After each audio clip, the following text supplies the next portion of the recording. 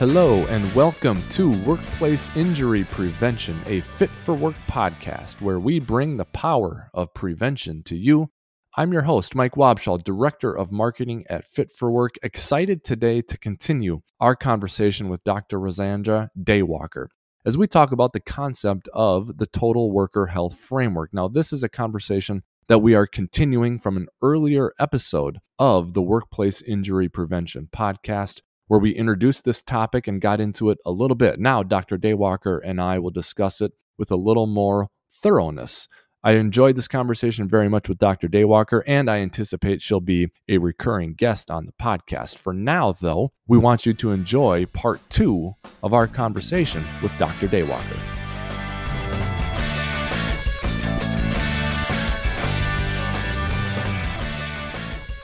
So when it comes to Dr. Daywalker, when it comes to wanting to take care of people when they're working, so that when they're not working, they are able to live their best life, if you will. You know, to me, there's an element of time that a time frame that can be applied to this concept, and I think there's different elements, different time frames, and this is what I mean. So we want workers to be healthy. We want the workplace to be a safe place from the start of a shift to the finish of a shift, right? To the conclusion of that shift. You mentioned this in the first part of our conversation, where we want you to leave and work healthier than you were when you arrived, right? So from the start of your shift to the finish of your shift. But I think it's also from hire to retire, from the beginning of your career to the end also, yes. Right? Yes. And I think also stepping away from the element of time and the nature of your work. If you're someone lifting boxes on a warehouse floor, or if you are responsible for food service in the cafeteria, the Total Worker Health Framework is applicable.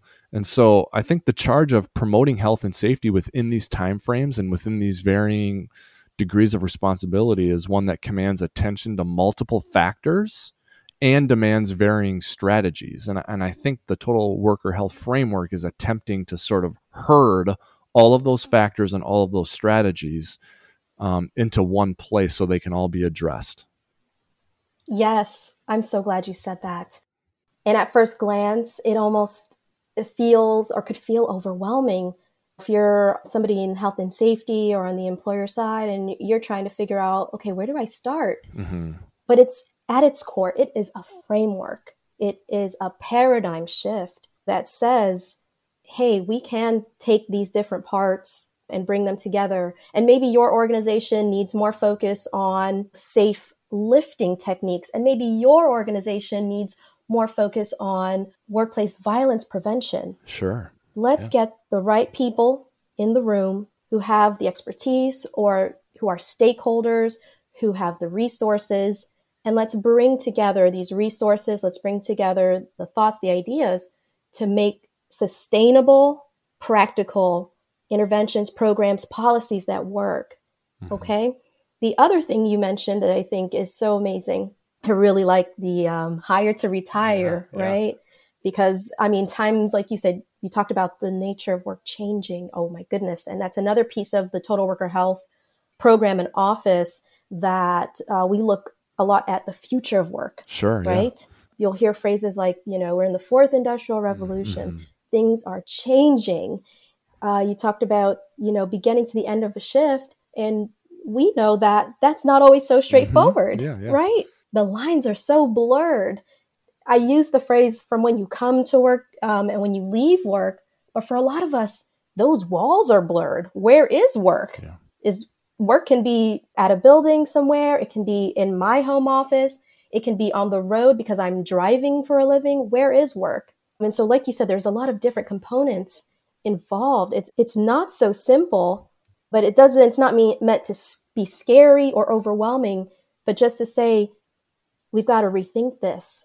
And here's a way to do it. Yep, that's right. We got to rethink this, and here's a way to do it. That's exactly what it is. And it's a combination of not reinventing the wheel if you don't have to, but wanting to change with the times, and that's what this is all about. There's one other sort of in the weeds thing I want to get to, Dr. Daywalker, before we sort of wrap this up. And then I have a sort of a in summary question too that I can't wait to hear what your answer is. Okay. But the last in the weeds thing is, and this is something that I've heard you and Dr. Hoffman speak about, and it's the idea of primary prevention, secondary prevention, and tertiary prevention. And this is sort of speaking to that whole element of time thing again, except this is like in the lifespan of an injury potentially happening, and then what do we do about it? The Total Worker Health Framework will address strategies or policies in place that will be of primary prevention. And then it's the secondary prevention where you're a little bit closer to the injury or right after the injury. And then there's the tertiary. Can you sort of explain that concept a little bit? And I know I'm asking a little bit of an open-ended question. You could probably talk for an hour about just this part of it, but absolutely.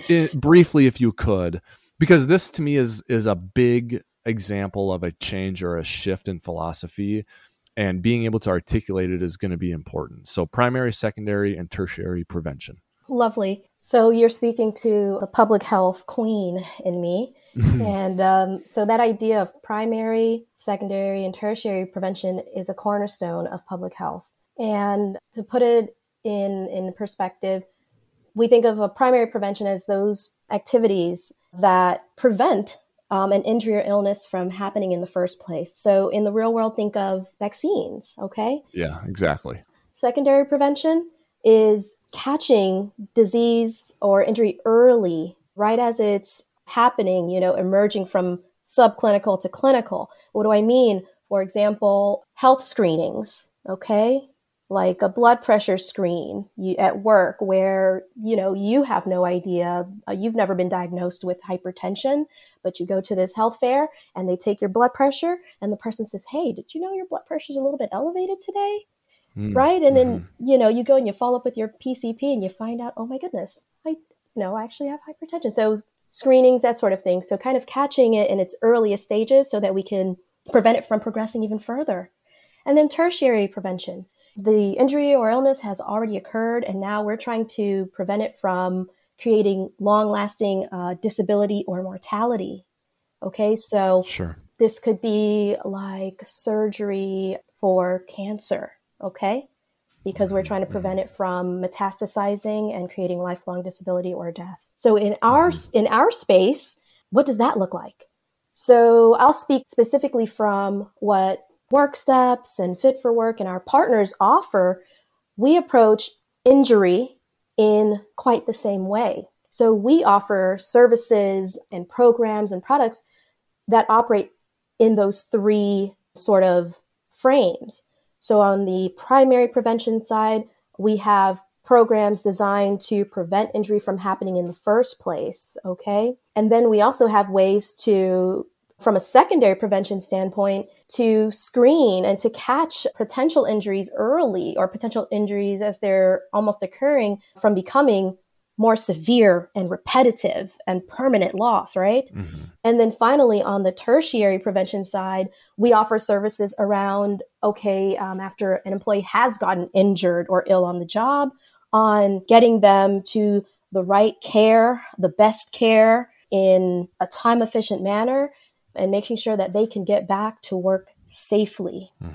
Yeah. And they don't go back until it is safe. And then when they are back, there's a plan. Yeah, exactly. Exactly. Yeah. And it's, when you're putting together you're working with a company to put together a package of services to promote a culture of safety and employee morale, you want, in an ideal state, a package of policies, a bundle, if you will, which is now being offered, that has components or services that fit into each of these columns: primary, secondary, and tertiary. And that is at the heart, I think, of the Total Worker Health Framework. So thank you for breaking that down. That's exactly what I was looking for.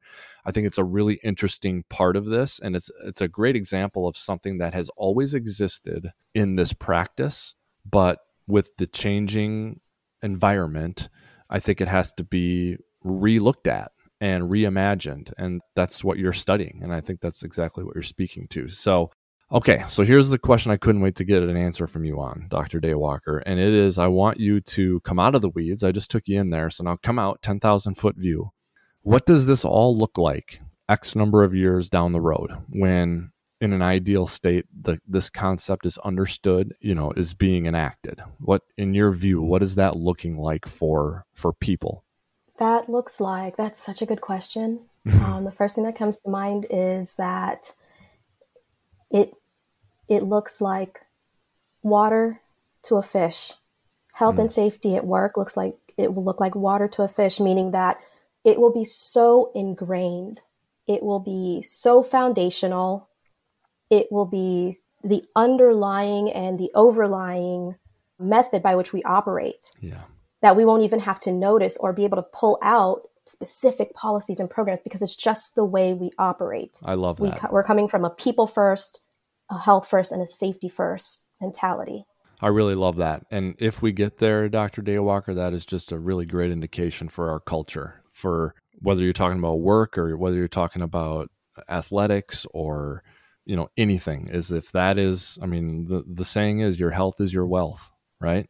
And your health is your wealth. If this total worker health framework becomes second nature, like water to a fish, that's going to be a very, very good thing for us. And frankly, it never should have not been that way, right? I don't know where it went off the rails, but fine folks like you, Dr. Daywalker and Dr. Hoffman, are trying to get us back on the rails, and we all appreciate it. Absolutely. And thank you so much, Wabi. This was a great conversation. As you can imagine, I am so passionate about this topic. And so it was really a pleasure to get to talk to you and to really get your amazing insights on it as well. Well, I appreciate you saying that. I don't know how amazing they are, but they come from, you know what? It's a good dichotomy for us because you've got me, the marketing guy, who doesn't have the medical expertise, but is in this arena listening to you all, so I can bring the perspective of the layman and then bring that to you and sort of have you iron it out for us. So it was an awesome conversation. I have a feeling that this will not be your last appearance on the workplace injury prevention podcast. I'm going to be running you down for another appearance. Okay. Let's go. All right. Sounds good. Thank you, Dr. Daywalker. And thank you all for listening to Workplace Injury Prevention, a Fit for Work podcast. Please like and subscribe wherever you listen to all of your podcasts. Also, to learn more about Fit for Work and our services, visit our website, wellworkforce.com. And remember, prevention improves lives.